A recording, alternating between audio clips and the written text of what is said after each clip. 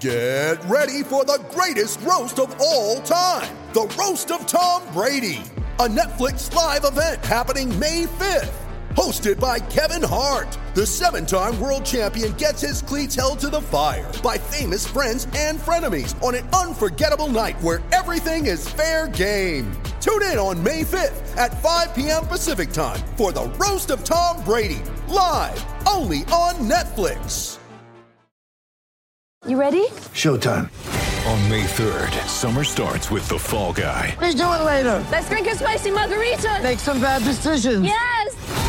Audiences are falling in love with the most entertaining film of the year. Fall Guy. Fall Guy? Fall Guy. That's what the poster said. See Ryan Gosling and Emily Blunt in the movie critics say exists to make you happy. Trying to make it out? Nope. Because I don't either. It's not what I'm into right now. What are you into? Talking. Yeah. The Fall Guy. Only in theaters May 3rd. Rated PG-13. Mom deserves the best, and there's no better place to shop for Mother's Day than Whole Foods Market. They're your destination for unbeatable savings, from premium gifts to show-stopping flowers and irresistible desserts. Start by saving 33% with Prime on all body care and candles. Then get a 15-stem bunch of tulips for just $9.99 each with Prime. Round out Mom's menu with festive rosé, irresistible berry chantilly cake, and more special treats. Come celebrate Mother's Day at Whole Foods Market.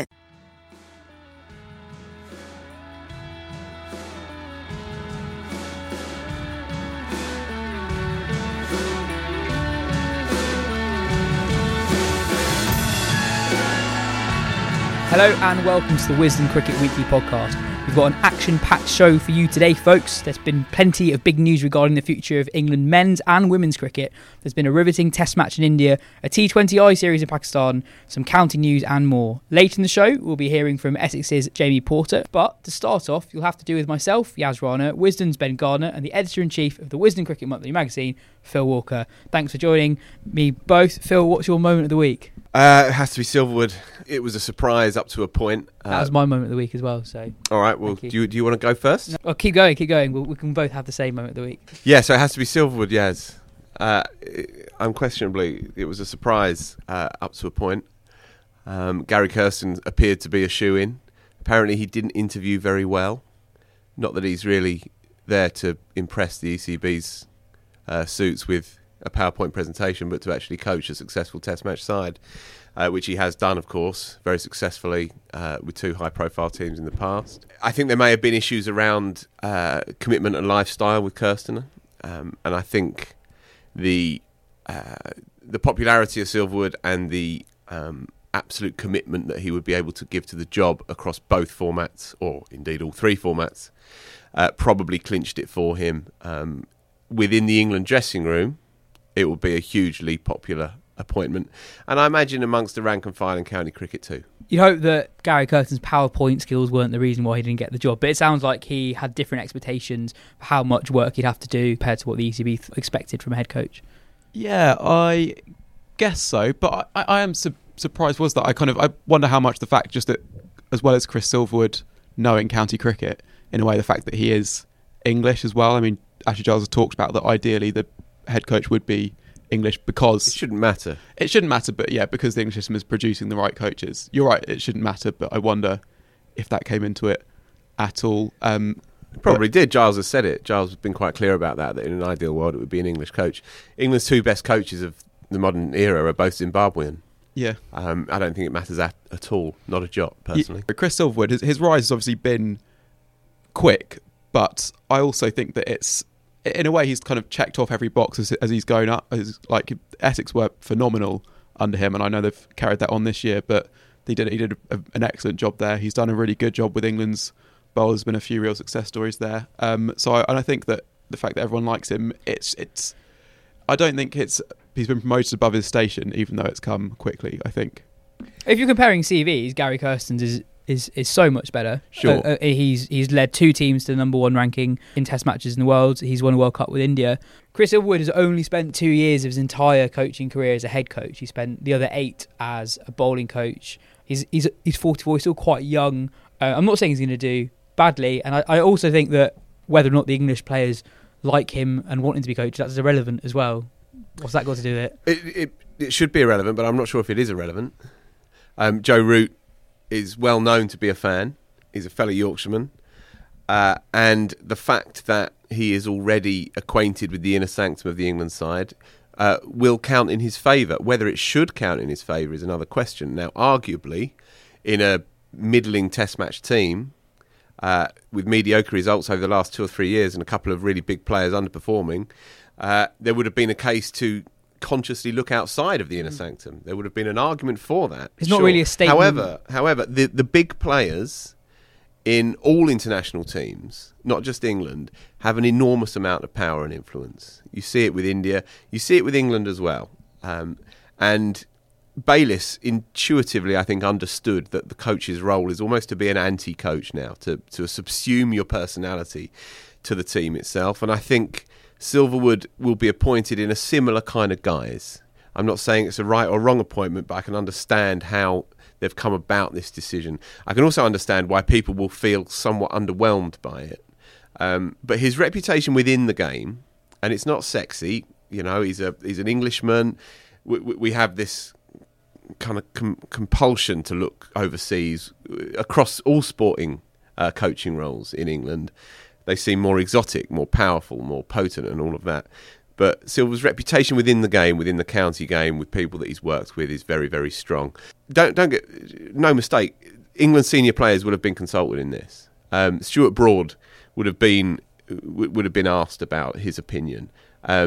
Silver, if you're talking about Silverwood's sort of CV within the England side, you know, seeing Broad have Warner on toast all summer, Silverwood would have assisted with that. You know, he would have worked with Archer, he would have worked with Mark Wood, and it's only small little tinkerings, but all of that would have counted in his favour, I think. A lot of England bowlers have developed under Chris Silverwood. It's interesting what you're saying. Sorry. Well, I just think what you're saying about the role of the modern coach is very interesting, because obviously there are different ways to do it, but I kind of think that these things should work in cycles almost, and that any one coach, if they have their style, it's very hard for that to be successful over a long period of time, because each has their positive and negative aspects, and over a longer period of time those negative aspects come up a bit further. So if you look further afield than cricket, if you look at football, say you have Mourinho can come into a team, can bring in discipline for 2 years, and at first that really works well with the team, and then it's just too much. And in a way that was the same with Flower. Flower's he drove the them and then he drove them of too that. hard. Yeah. You're absolutely right. And the Flower example, I think, has changed the requirements of the England coach, because what you saw with Flower, as you rightly say, was an incredibly powerful and strong personality who eventually arguably became counterproductive within that dressing room. Mm-hmm. Since then, you've seen some malleable characters, and you've seen some withdrawn or detached kind of characters. Undemonstrative is probably a better way of describing them. And that has seemed to work better in the unique psychological environment of a cricket team, of an international cricket team. Silverwood, I think, fits into that mould quite consistently. And was it Flower straight into Moores? Am I right in thinking that? Because Moores is more similar to Flower, at least at that stage, in that respect, and being more of a hands-on kind of like, having his finger in all the pies of the areas and stuff. Yeah. Where so I almost think that now you're going to, if Chris Silverwood is more hands-off, as people seem to be saying, that could again, this is when you'd want a more hands-on coach to kind of, you've got the kind of the attitude and you'll like each other and that kind of thing, and the environment's good. Yeah. Now we get really, really good at Test cricket, essentially. Yeah, I mean, with the England football team, they kind of go from one extreme to another every time they appoint a head coach. It went from Sven, the calm overseas coach, to Steve McLaren, the passionate English, went to Capello, who went, again, you go into high profile overseas. So I think there's almost a strength in actually England sticking to their guns here. They think this type of coach works. I hope that Graham Thorpe is given more responsibility with this side. It's a slight irony, I suppose, that we have a fast bowling coach now elevated into a test match setup, at least, where the batsmen are struggling rather than the bowlers. We need a bit of tough love, I think, with some of our test match batsmen, and maybe Silverwood can deliver it, or maybe he needs a strong technician alongside him to work closely with Root, with Bairstow, and so on. Silverwood needs to be tough with Root. They need to nail down the 3 or 4 situation once and for all, and Root's kind of identity for his Test match team has maybe been a little bit confused or a little bit wishy-washy here and there. I think they need to sit down, I'm sure they will, sit down and really mark how they want this Test team to end up over the next 2 years. Well, I spoke to Jamie Porter, somebody who knows Chris Silverwood better than most people earlier in the week, and this is what he said about Chris Silverwood and what he's like as a coach in the dressing room. So thanks for talking to us. I just wanted to get an idea of what Chris Silverwood is like as a coach. He was your bowling coach when you broke into the Essex first team, and then your head coach when you won your first county championship. How much did he help you with your bowling in particular when you first broke into the team? Do you know what? What he did for me is not only did he help me understand kind of the game and understand bowling, he helped me understand my style of bowling. You know, he never ever tried to teach me how to bowl like anyone else. He just tried to make me the best at my skill set, which, you know, I think was the best thing he ever could have done for me. What did he tell you to do? What kind of things did he tell you to work on? So for me, it was a big thing about enhancing my skills, which, my biggest asset is with the new ball. I can hit the seam and seam it both ways. So we worked a lot on okay, how can we make the ball talk from the best areas? So we did a lot of drills around pitching the ball in line with off stump, and then being able to beat both sides of the bat. So that was something that really took my game to the next level, because then all of a sudden I had these skills and I had the control to really make them work. So you wouldn't say that he has a distinct coaching philosophy when it comes to pace bowling? He's quite good at working with different types of bowlers? Yeah, he's very versatile. I mean, he's not a one-size-fits-all man. His biggest skill, in my eyes, is that he keeps it simple and he'll get the most out of the person he's working with. And then when he was head coach, what was his style there? Was he quite hands-off, or did he still get involved helping the techniques of individual players? Yeah, very hands-on. He was still working very closely with the bowlers, and he's a worker. He likes to be busy. He likes to be. He doesn't just delegate and let people do all the dog work. He gets stuck in and throws himself about, and he's so good. He's so calm, relaxed, and he's just got a great aura about him. And then what's he like with batsmen? Because obviously he's a former England bowler himself. He has an excellent record developing bowlers, but England's problem in recent years has been predominantly its batting. What was he like with the batsmen? What was his approach with them when he was head coach? Did he encourage a particular type of approach as a team? Not really, no. Again, he's so good at getting the best out of people. So if you had someone outside like a Tendo or Foz at the time, who can be very, who are quite aggressive players, he'd never encourage them to play any other way. His philosophy was find a way to get it done. And if that's, you want to go out there and throw a few counter punches, or if you're a Nick Brown or a Tom Wesley who traditionally face a few more balls, okay, go and grind out 100. It was just trying to get the best out of every individual. You mentioned that he had an aura about him. Is he one for big speeches? Does he give the players the hairdryer treatment when things go badly, or is he quite relaxed as a coach in the dressing room? Very relaxed. The thing. I mean, the reason I use the word aura is because for such a nice guy, like probably one of the nicest blokes you'll ever meet, he has your respect instantly.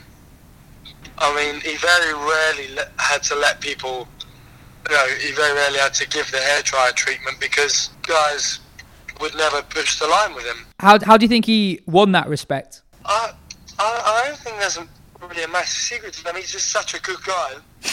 And, we all know that he's just, if you do push the line with him, it takes a lot to upset him, but you wouldn't want to do it.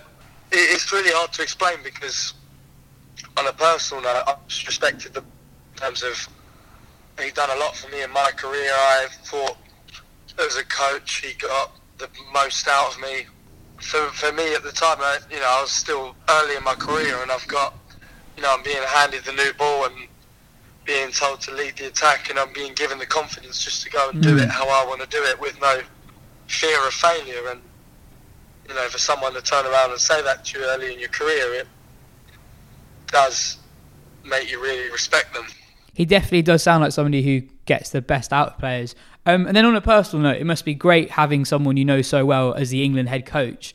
Going back a couple of weeks, you were arguably pretty unlucky not to make the plane for the New Zealand tour, given your record over the last few years. Did the selectors get in contact with you about why you didn't make the trip? No, I literally haven't heard from the selectors once. So, is there a frustration there that you've not played a test yet, despite all those wickets, all those lines, call-ups, and your full test call-ups as well? Yeah, I mean, because this season I think I was quite at my best, so that was more of a self-frustration because, if I had been at my best, maybe I would have had a chance. But of course, I want to play for England and I want to get out there and, I want to play as soon as I can and play as many tests as I can. But at the moment, I suppose it's more motivation than frustration. I know what I need to do to hopefully get myself in, and that's all I'm going to be working towards. Cool. Thanks a lot for your time, Jamie. Enjoy your winter. Yeah, we'll do. Good to speak to you, mate. Cheers. Bye. Take it easy. Cheers, bye. He sounds quite similar to Trevor Bayliss, as we've kind of already discussed. He's got a really tough job on his plate. Ben, you wrote something for Wisden.com about the challenge he faces to reinvigorate the test team that's actually had probably a more mediocre record than we even perhaps realise over the last few years. And there's a 2020 World Cup that's just over a year away as well to prepare for. Two very different things that are both very important. Yeah, it's interesting, England's test record. I think people think of them, as most teams are, as being kind of dominant at home and not very good away. But I actually think it's a little less clear than that. Like, I think although they don't really lose test series at home, they do lose quite a lot of tests at home. And not many other teams do that. Exactly, yeah. Whereas England have had a few notable victories away from home in the past, like going back quite a long time, but still that's how rare away test series wins are. But yeah, as Phil says, the batting is the main thing, and the identity. It's definitely been wishy-washy. I mean, it's changed almost from test to test at times. Remember, after the West Indies series, they said, or Trevor Bayliss said, our strength is our numbers 4 to 7, the sort of route, Bairstow, Buttler, Stokes, engine room, and that was bad news for Ben Foakes. And then after the Ireland test, when route was promotion number 3, the message was, we need to spread our experience across the batting alliance, which are two completely contradictory things to be saying. And they do. There's merit to all the things they're trying. There's merit to going with lots of all-rounders, players who can win you games. That shouldn't be discounted as a way forward, but they need to just choose a method and stick to it, or at least if they are going to change it, justify why what they've said before was the right thing to think at that time as well. Mm-hmm. It is a great job to take on, isn't it? What a great time to have it. Mm-hmm. Possibly it's not that he's fortunate to have the job, but he's been in the right place at the right time, I think. And as you say, he's very new to this whole game. 3.5 years ago, he wasn't a coach or even an assistant coach. Well, in fact, he was a bowling coach at Essex. But it's happened very quickly for him. But that needn't be a problem necessarily. There's something to be said for blooding a young, enthusiastic coach, and so on and so on. But in terms of being in the right place at the right time, this is absolutely perfect for him, because you have an ODI side that runs itself and is already awash with success, and you have a Test match side with its tantalising populist selection for New Zealand, which is only really going to go one way. This Test match side is not going to get worse, I don't think. I don't think they're going to lose more games at home than they have done in the last 2 years. I think it's going to go in a positive direction. It might take time. There's going to be ups and downs. But I think the talent pool of that Test match side is a mouth-watering one for a new coach to work with. I really, really hope it works out for him. As you know, I've got a soft spot for Essex, and I went down there 2 years ago when he was still in charge, and spoke to Irani, and I spoke to the chief exec there, as well as a couple of the players, who echoed everything that Porter said. He never loses his cool, that he's clear-minded, hard-working, dedicated. All of the cliches of a modern coach, really.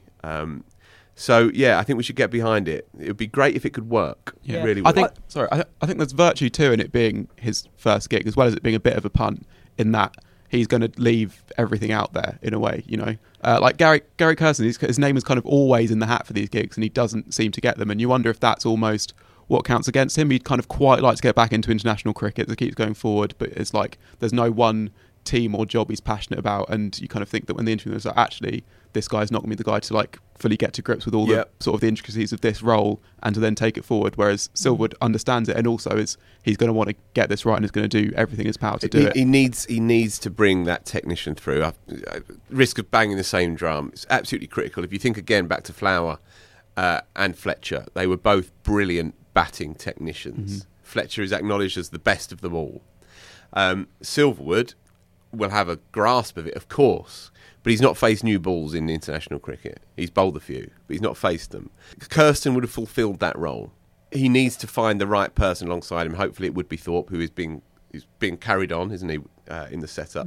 And bring Thorpe right alongside him, shoulder to shoulder, and get him working really closely with these batsmen. I think I mentioned it before in the podcast. I think England actually were, towards the end of the Ashes, finding a formula that worked. They did actually face bat whole day every time they batted after they were bowled out for 67. One more thing on Silverwood. I think I said earlier he's only had 2 years as a head coach in his whole career, but those 2 years were so good. Extraordinary. He took over Essex as a temporary coach when they were 5th in Division 2, got them up to 3rd that season. Next season they're promoted, and next season they won the County Championship Division 1 with double the number of wins than anyone else in the division. That is quite extraordinary, and they've basically carried on ever since. Yeah, indeed. He said to Irani that winter, after they'd been promoted, he said, don't tell anyone, but we're going to win the league this year. And they did it comfortably. No one in England would have even put 5p on Essex to have won that league, and they did it at a canter. And Silverwood believed before a ball had been bowled that they were going to do that. Well, that was Monday. Then on Tuesday, there was big news announced about the structure of women's cricket in this country. So from next season, there will be an additional 40 full-time professional cricketers in the women's game. Phil, you were at the announcement. It's good news, isn't it? It's hard to find any negative news within it. I think you've already outlined essentially the top-end headlines from it. 40 new professional contracts on top of the existing central contracts that already are taken up. Which I think is 21 players. Yeah. So 60 and a bit professional players from the start of next year, earning a living wage at the very least. Okay, there are questions regarding the next batch of players. Now, Claire Connor was very clear to say that this is just the starting point and this is just the first 2 years, and the intention will be to get up to 3 figures as soon as possible. And when they do get up to 3 figures, 100 plus professional players to begin to equate alongside Australia's 120 professional players, then you can start to fill these 8 regional representative teams with a fully integrated professional squad.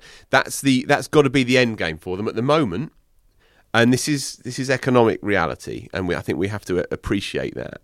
It's still only a few years, still only 5 minutes really since girls were having to pay their own way, buy their own kit, right?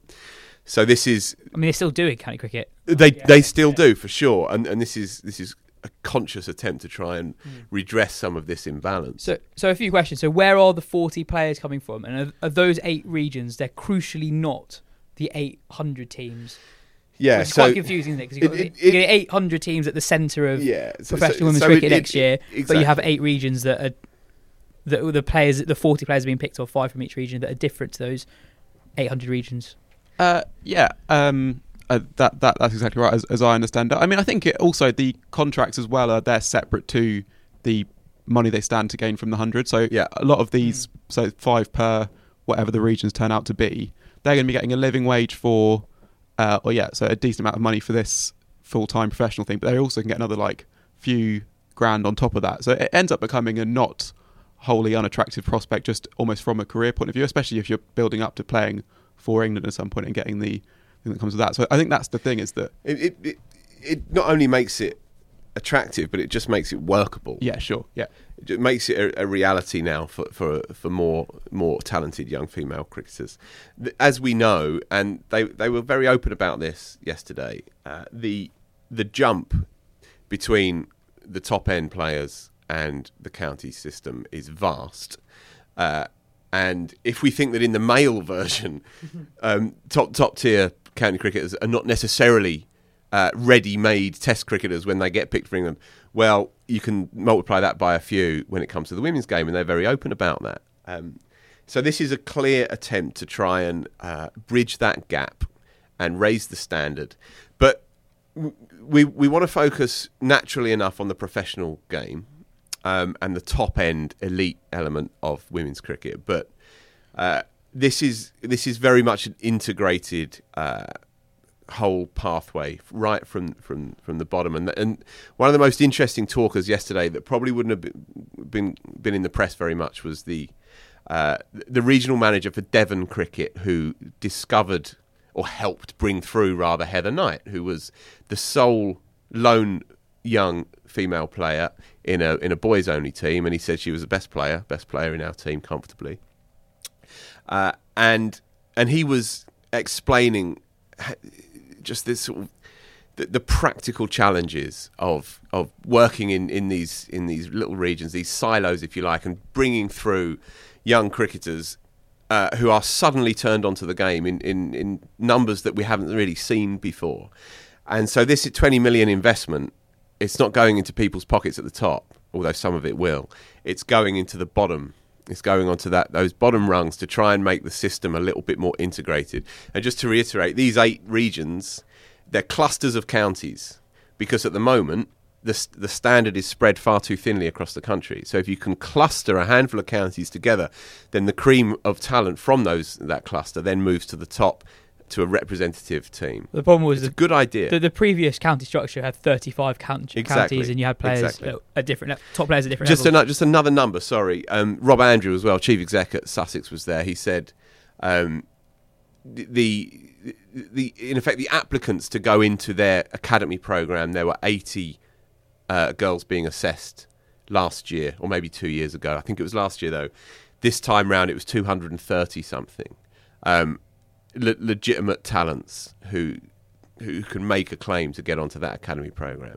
Andrew said, who has girls who played cricket himself, he said this is the biggest problem that the game faces, managing this kind of passion, these numbers, and harnessing these numbers. This is a lot of where this money is going to. Yeah. Well, I was going to say that early in the year, Mark Robinson spoke about how one of the biggest challenges from his point of view in terms of giving out contracts was they had to keep in mind that if you don't get a professional contract, a central contract, before this year, before this announcement, that was it. There was no professional cricket. So players like Tash Farron, so somebody who had a contract for a while, then wasn't giving one, they are then in incredibly tough positions because they can't really financially stay in the game. And this means that players who maybe haven't made it at 21, 22, as ridiculous as that seems, can actually forge a decent professional cricket career. Yeah, definitely. Because while the step up between domestic cricket and international cricket is too big at the moment, we're also seeing there are these talented players underneath. We've seen them come through the Kia Super League, the likes of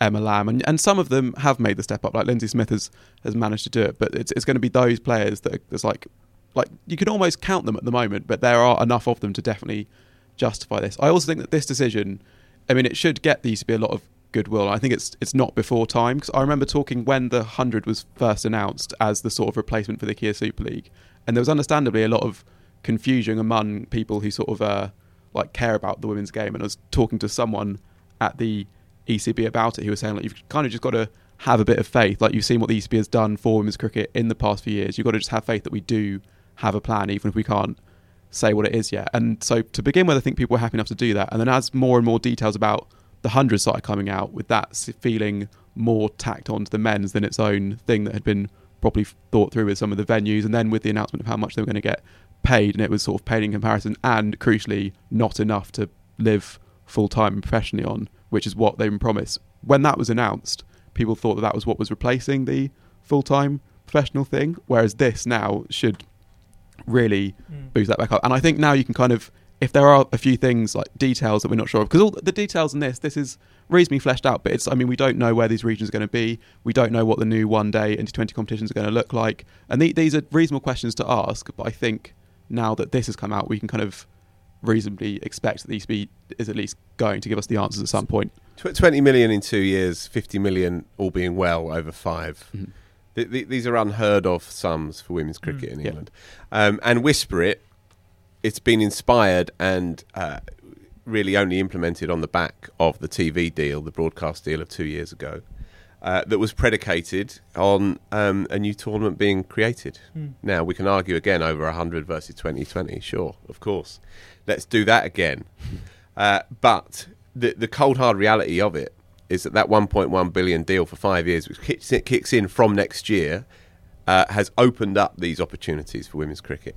Absolutely. Well, so yesterday ECB also announced that they won't be announcing a head coach till January 2020. Indeed, yeah. Mark Robinson resigned 7 weeks ago, and there's a T20 World Cup in February. Why the delay? If that was the men's team, I think people would be up in arms about that. Yeah, they would be, although it wouldn't be. It's not that un-English to change a coach or a leader just before a world tournament. I think it's not the change is the issue; it's the delay when there's a major tournament so soon. If you're looking at these things in terms of cycles, not only is there a T20 Women's 20 World Cup in beginning of 2020, but there's also then a proper World Cup start of 2021 and another T20 World Cup at the end of that year. So you can either rush into an appointment now, maybe not get the best person, which maybe gives you a better chance in the T20 World Cup. I don't know if it would if you aren't getting as good a calibre of person, and then you might also be scuppering yourself for the 2 tournaments after that. So I think it's right they're taking the time, especially with Robinson's departure being a little bit of a shock, I think, to those inside the organisation, with the Ashes having gone the way it did. Ali Maiden, who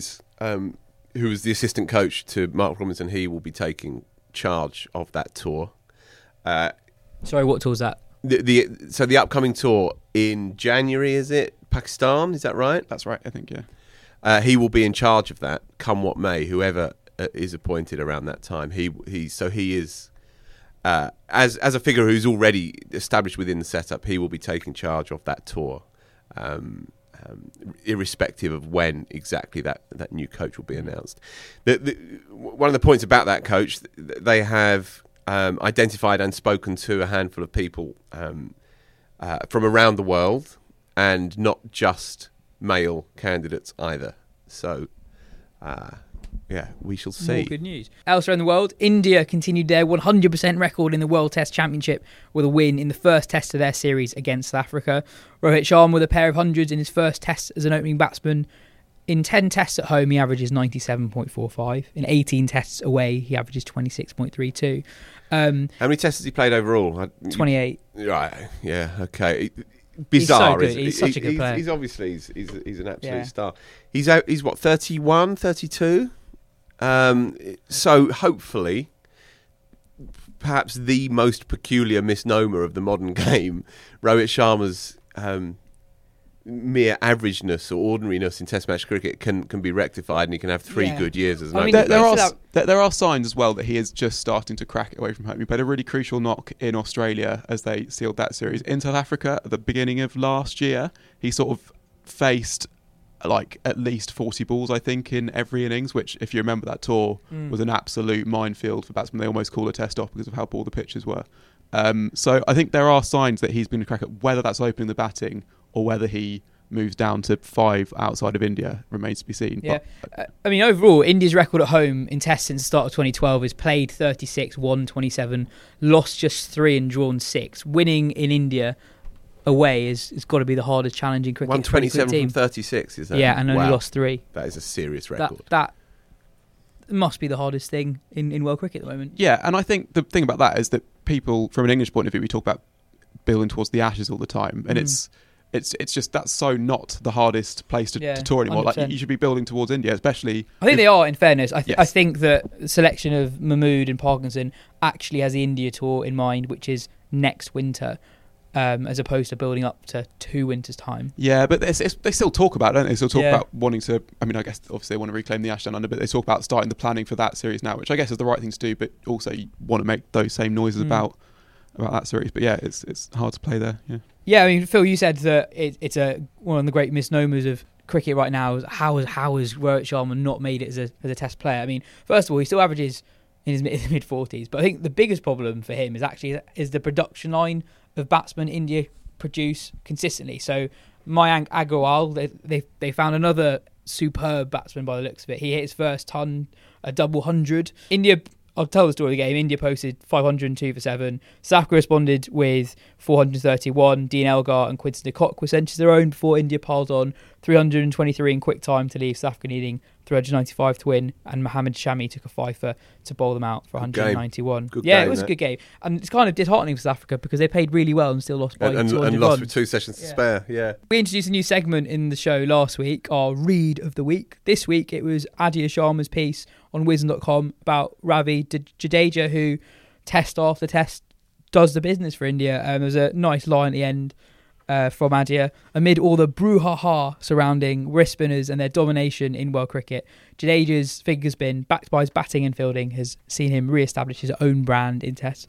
And he does kind of go under the radar for somebody who is so brilliant in at least 2 of the 3 fields, and he's a very good batsman as well. It's a funny one because in some ways he's quite an ostentatious cricketer. I mean, they call him Sir Jadeja, don't he? And he's sort of like has his like moustache, and he has this celebration when he gets to 50. Like, he clearly doesn't mind the limelight, but he's and Mandrake called him bits and pieces in the World Cup, and everyone was sort of and Jadeja himself came out and responded to it. But in some ways, he's just a very, very, very good bits and pieces cricketer, or he's a proper all-rounder who can score test hundreds and take fifers. But yeah, it's rare a game goes by without him having... I'll go for the second one. Yeah, fine. It's rare a game goes by without him having some sort of input. So this game he got 30 and 40, batting ahead of like Vihari and Saha both times, and also took 7 wickets in the game. Yeah. But again, not a 5 or a half century.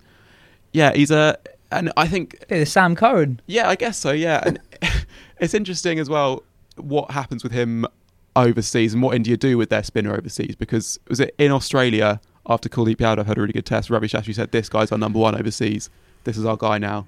And then didn't pick him in West Indies. Exactly, it was Jadeja. But Jadeja does seem maybe the most suited to all conditions, in that he's going to be the one that can hold the line the most efficiently, and also the one that can extract turn when it's there, I guess. Yeah, and you're seeing it again in Test cricket. It's the return of the strangle, really, in Test cricket.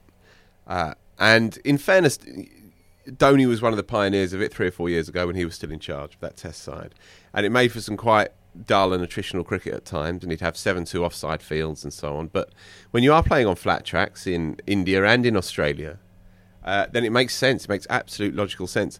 Jadeja is perhaps the most accurate spinner of his generation. And in that respect, he's an absolute throwback. He's a throwback to Tony Locke and bowlers like this, who wouldn't spin it large but would just bowl wicket to wicket time after time after time.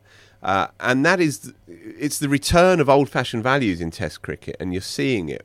Steve Smith is in the vanguard with it, with the bat, but you're seeing it with their Australia's seamers, and you saw it with India's seamers as well. Last year they were brilliant against England, hilariously unlucky to lose that series. And Jadeja fits right in there. I guess there is a question, in Australia, can you milk him?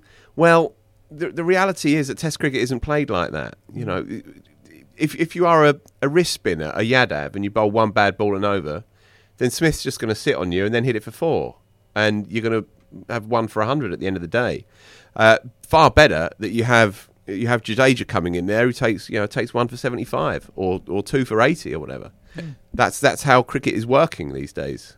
It's going to be fascinating to see how he's viewed at the end of his career, because he's going to end up with a properly all-time set of stats. He's going to average probably 36 with the bat by the time he finishes, and average about 24 with the ball, and that's putting you into literally like the best cricketer who ever played the game. And I don't know if he counts as that, but that and he's one of the best fielders in the world. True, he's yeah. top 5 fielder in the world for me.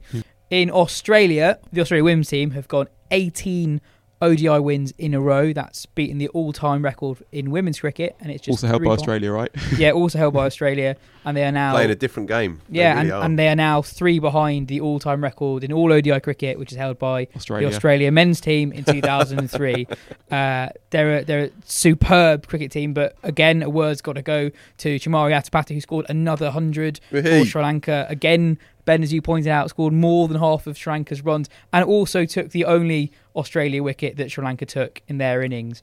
We've talked about it quite a lot this year, but Australia are consistently dominant in a way that very few cricket teams ever, in any format played by either gender, have ever played. And that T20 at Chelmsford, when Meg Lanning got 130 odd, that was the most complete performance I've ever seen from a female cricket team. It was absolutely astonishing to see them field, to see them move, to see them bowl. Perry in particular that day, but they've taken the game on to a whole other plane. And going back to the top of the show, talking about England's investment, well, it couldn't have come a second too soon, because it will take a fair old while for England to get up to that level. And the only way that they're going to do it is through initiatives such as we've seen this week. Yeah, I mean, Ben, we were talking about it in the office. At least 5 of the world's 11 in women's cricket would be Australia. Yeah, that's probably right. Yeah, I haven't fully fleshed out all who the team would be, but that, yeah, which is incredible. Yeah, are they happy though? That's the question. Must be pretty happy. You got a T20 World Cup coming up that they're overwhelming. Well, it is interesting though, like how they do manage to keep pushing themselves when they do just like not just beat quite comfortably all other teams in world cricket. How they manage to keep finding kind of new levels to go to. It's how do Elise Perry and Megan Lanning not just get bored? Yeah, exactly. Yeah, it's well, anyway, in county cricket, Hashim Amla, according to reports, is set to join Surrey as a Kolpak player. Another case of classic Surrey paying the big bucks to an expensive overseas pro, blocking the path of the youngsters. It's a disgrace, isn't it, Ben? Look, I mean, Surrey like to portray themselves as sort of the like the good guy of the big counties in a way. Like they sort of fight against the 100 from some points of view, and or at some points, and they say that they promote youth, whereas other counties don't. Alex Stewart's actually said that. He's like, you look at what Hampshire, Warwickshire do, and we don't need to. We're relying on youth, that kind of thing. And this, along with Morley Morkel, in some ways goes against that. But there is also a difference between a Hashim Amla playing as a Kolpak and Riley Rousseau playing as a Kolpak, in that what Hashim Amla brings to Surrey and to those young players, even if you might be keeping one of them out of the team sometimes, is just so much experience and knowledge about the game. And none of the Surrey batsmen who come through don't sort of say that Sankara was like a huge help for their career, you know. And Amla could have a similar impact in the dressing room if not on the field. And also, just from a purely practical point of view, Ollie Pope is quite likely to play for England all of next summer. They're going to lose Ollie Pope. Already lost Rory Burns. Could lose Sam Curran for the entire international summer as well. That's 3 of your top 6 gone. It makes sense to bring in a very accomplished batsman if you can do that. Yeah, sure. I also wonder, I don't know if they'll get an overseas in for the whole summer, and if they don't, then in a way Amla is just filling that slot. But yeah, you're right. I mean, yeah, they do sort of have a need for any team in the country would have a need for Hashim Amla. But they also... And also the product as well. That's true, yeah. You know what I mean? People forget that people actually do want to watch this stuff. And having one of the great players of the last 15 years rocking up at your club and taking guard at 11:15. I mean, what's not to love about that, really? It's not like he's turned his back on South African cricket. He's been one of their two big players for the last decade or more. He's given absolutely everything to South African cricket. You're right. It's not like Rousseau walking away at 27. He's walking away at 36, having given every last sinew to the cause of his country. So for us, or for English cricket to get sniffy about this, I find it odd. If Surrey had 5, then you can legitimately say that they're blocking the pathway of young English cricketers. Surrey have produced more England cricketers in the last couple of years than any other club, and they only have Morkel and potentially Amla, who will be blocking any pathway. So they'll have 9 plus a handful on the sidelines ready to go. And as you rightly say, why shouldn't a professional club, when they look at the reality of their next summer, think, all right, well, Ollie Pope's not going to be playing for us at all. Jason Roy's only going to be playing the odd game here and there. So, yeah, OK, let's get somebody who's retired from international cricket fair and square and get him over here to impress the thousands of members that we've got, add a bit of class and colour to the English game, teach the young uns how to go about it, and everybody should be happy. Surrey must really value the presence of these all-time greats in the dressing room, because they've had quite a few in quite a short period of time. So we've had Ponting, Graham Smith, Kevin Peterson, Kumar Sankara, and now Hashim Amla in the last 7 or 8 years. So yeah, I do like it at the Oval where you have these sort of iconic images around the ground, and Ponting is one of them. emblazoned on the side of the Lakers stand, I think it is. And he played about 3 games. You know, it is great. It is great how they turn. But they must value the presence of these guys in the dressing room, otherwise they wouldn't keep going to them. They do. I'm being slightly facetious. And obviously the Sangakkara effect was profound on those young players. Yeah. You know, and they still speak in hushed tones about him. Peterson played half a dozen games, you know, and yet he is a Surrey legend. It does amuse me a little bit. But of course, yeah, and it's just a mark of how much heft the club has and how well they've managed their finances, how they've turned the T20 thing into something hugely profitable. Richard Gould said to Adam Collins earlier in the week that, you know, he sees the club as akin to a top 10 Premier League football club. In the not too distant future, this will be the first 40,000 seat cricket stadium in the UK, which will be renovations taking place as we speak. And finally, there's been a T20I series in Pakistan. Sri Lanka have beaten Pakistan, the number 1 ranked T20I side in the world, in their own backyard with a second string side. 10 Sri Lanka players refuse to travel to Pakistan for the tour, and it's given opportunities to a few new players to impress. So one of those is a guy called Bhanuka Rajapaksa, who hit a sensational 48 ball 77 in just his second international. He's quite an interesting player because he was the leading run scorer for Sri Lanka in the 2010 under-19 Say the name World Cup. again. Bhanuka Rajapaksa. Okay. Yeah. One more time. Remember the name.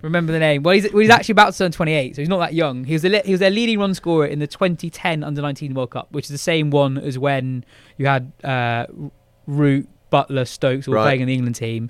Only 3 people scored more runs than him in that tournament. One of those was Babar Azam. Babar Azam Claxon. Right? And Craig Brathwaite, yeah. And then he was put straight away into the Sri Lanka A side, and then had 6 years where he didn't do much, but was still picked religiously in the Sri Lanka A side. So he's played 32 List A games for Sri Lanka A and averages 23, and he's a specialist batsman. They kept on picking him. But he's had a bit of a career renaissance recently.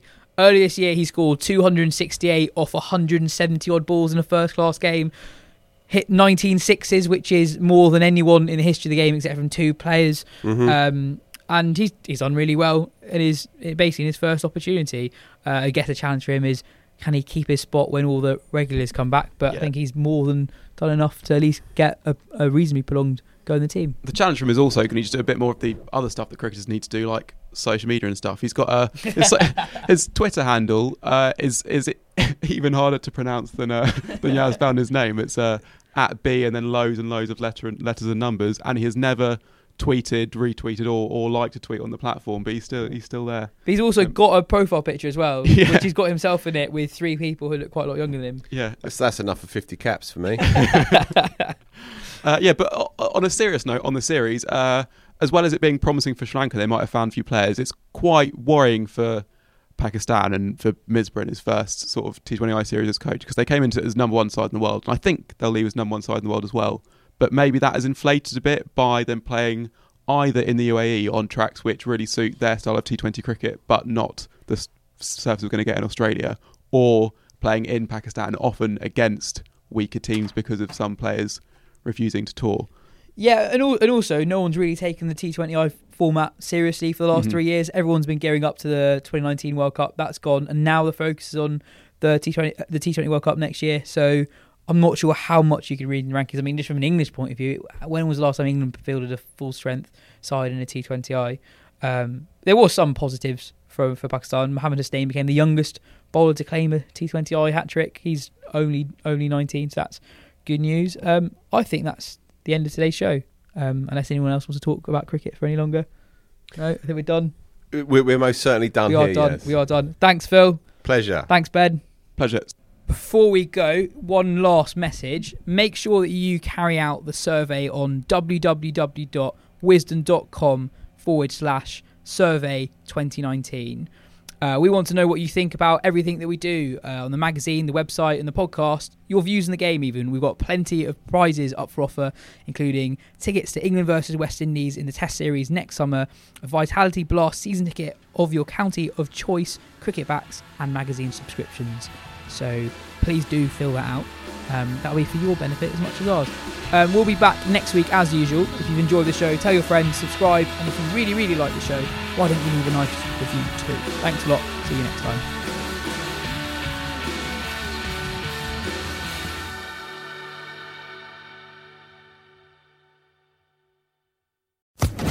Social Podcast Network.